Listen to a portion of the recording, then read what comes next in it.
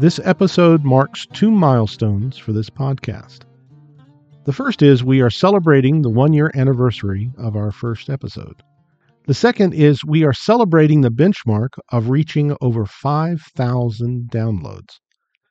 But even if this is your first time joining us, thank you for listening to this episode of the podcast By the Still Water. It is our intent that these messages be an encouragement in your search for the God of heaven. Thank you for listening. Stevie Tressenberg is a 22-year-old software engineer. She recently graduated from the University of Michigan and now works for a company that creates apps for your smartphone. She also has millions of followers online. You see, while she was in college, she decided to take flying lessons and began shooting videos of her flying adventures. One of the elements that has captured people's attention is that she focuses on the personal experience of flying a small plane, including all of the radio calls that she makes. She contacts the tower to get permission to begin moving her airplane, and she lets her followers listen in. She uses the radio to get clearance to the active runway, to get permission to take off, and to tell the air traffic controllers what direction and altitude she will be flying. As she flies from one area to the next, she checks in with them to make sure that they know who she is and that she is flying through their area of responsibility. She works with the controllers to help keep everyone safe, including herself.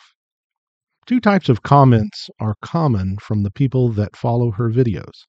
They often comment on the amount of radio exchanges she has. The other is that people have come to realize that they could learn to fly too. Stevie has had such an impact on expanding the interest of flying that the head of the Federal Aviation Administration wanted to interview her. We have been talking about the pivotal message given by Jesus, the Mountain Sermon. This has been described as the heartbeat of the teaching of Jesus. He introduced the message with a declaration of blessings, and each of those is a challenge in and of themselves. He says the blessings of God are for those that will put their pride aside, who honestly face who they are and what they have done. He challenges his listeners to set aside excuses and rationalizations of their actions and take up the ideas and objectives of God as their guiding principle. He urges them to seek first the righteousness of God and a devoted association with God. But as Jesus begins to close this message, he issues this very clear challenge. He says, "Enter by the narrow gate." This is an exclusive statement, but it is not the first. He said at the beginning of the sermon that the benchmarks set by the religious leaders of the day were not going to work for his people or his kingdom. He had included warnings such as the word beware of not just evil actions, but evil motives. But never in this message does he make this exclusive idea as clear as he does here at the end of the lesson. But are such statements out of place? Let's go back for a minute to Stevie flying her plane. Her followers watch as she asks the control tower if she can move, or taxi, her plane to the runway. The ground controller in the tower has the responsibility to keep the planes on the ground from running into each other or something else. Stevie listens as the controller tells her which way to go. She acknowledges the instructions and then carries them out just like she was told.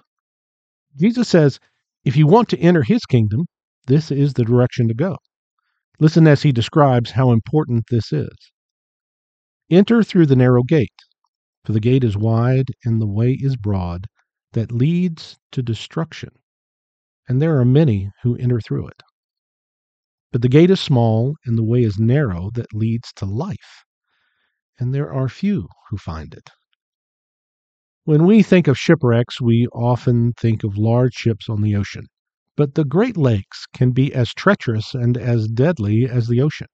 One place where great care is needed is on Lake Erie, and getting into the harbor at Cleveland, Ohio. The passage is small, and there are rocks all around. Situated on both sides of the harbor entrance are lights to help clearly mark the safe passage.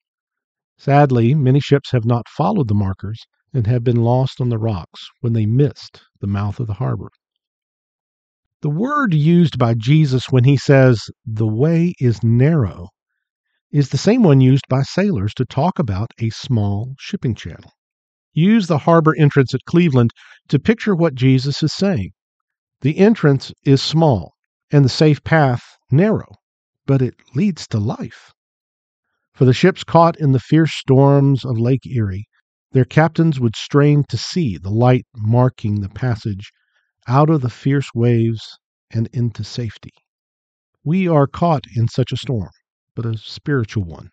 Jesus pleads with us to look for the lighthouse, showing the passage to safety. He is that light, that safe passage, that salvation. Another exclusive statement he makes at the end of his message addresses the difference between what is said and what is done. Jesus says, "Not everyone who says to me, 'Lord, Lord,' will enter the kingdom of heaven, but he who does the will of my Father who is in heaven." If we break this down, Jesus says that some will make a declaration, say the words, that he is Lord, a word meaning ruler or sovereign, but at the same time ignore what he has told them to do and to be. Jesus says they will not be included in the blessings of God. They will not share in the relationship and the bond that makes them a part of God's people. Think back to where Stevie was learning to fly. In her videos, you can see her doing what is called a pre-flight.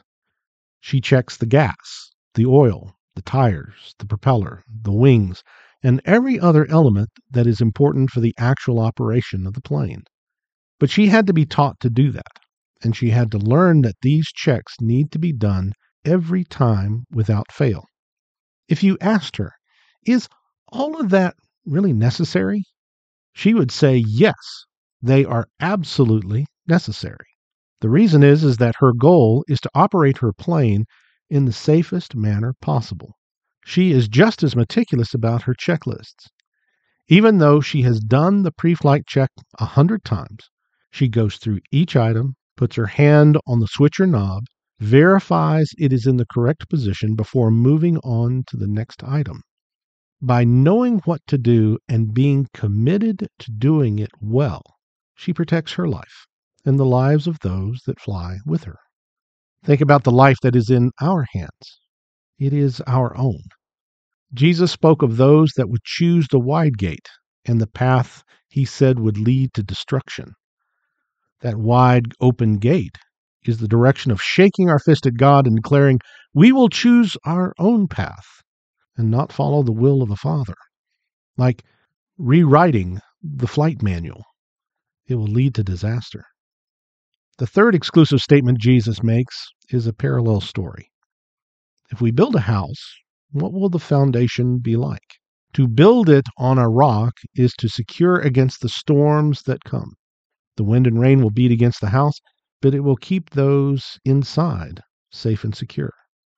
But if the house has no solid foundation, it is built on sand. The storms that come will cause the house to collapse on those who are inside. But what is the determining factor of what is rock and what is sand? Jesus says, "Therefore, everyone who hears these words of mine and acts upon them may be compared to a wise man who built his house upon a rock. And the rains descended, and the floods came, and the winds blew, and burst against that house, and yet it did not fall, for it had been founded upon the rock. And everyone who hears these words of mine and does not act upon them will be like a foolish man who built his house on the sand. And the rains descended, and the floods came, and the winds blew, and burst against that house, and it fell, and great was its fall." Can there be any greater expression of free will than the statement made by Jesus? He says you can choose.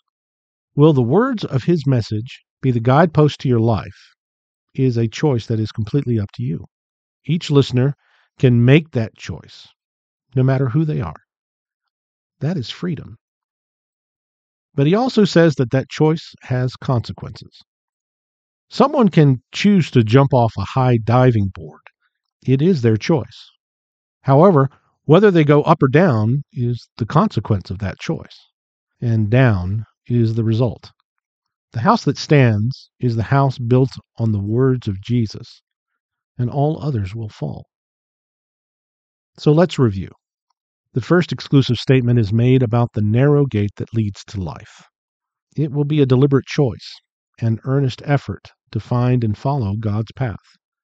The second statement speaks of honesty and authority, that the declaration of the name of Jesus means nothing without the willingness to listen. The third statement speaks to putting all of what Jesus has said into action. Each offers a glimpse of failure or the result of rebellion, and it is not a pretty sight. But it also offers to those willing to listen, willing to learn, willing to obey, the opportunity to be a part of the people of God. Jesus looks at his audience and asks them for humility and an open heart in exchange for the blessings of God. But it must be a real humility and a genuine open heart for the message to change their lives. It is a message of hope for those in need and looking for hope. There is much more within this mountain sermon that we did not cover, and we will try to return to those points in other episodes. But know this. Stevie Tressenberg changed the course of her life when she decided to learn to fly. It was not a casual or careless decision. She approached flying with a determination to learning to do it right and to practice doing it right. Should we put less than that amount of effort and focus into learning about the message of Jesus? We can choose to do things our own way, or we can learn to soar.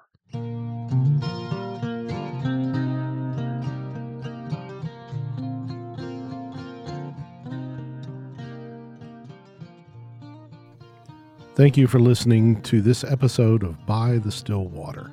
It is our desire that these messages reflect the true Word of God. If you would like to reach us, you can reach us by email at bythestillwater2024@gmail.com. You can also find us on Facebook at By the Still Water Podcast. Please consider subscribing. This will alert you to new episodes when they are made available. Again, thank you for listening.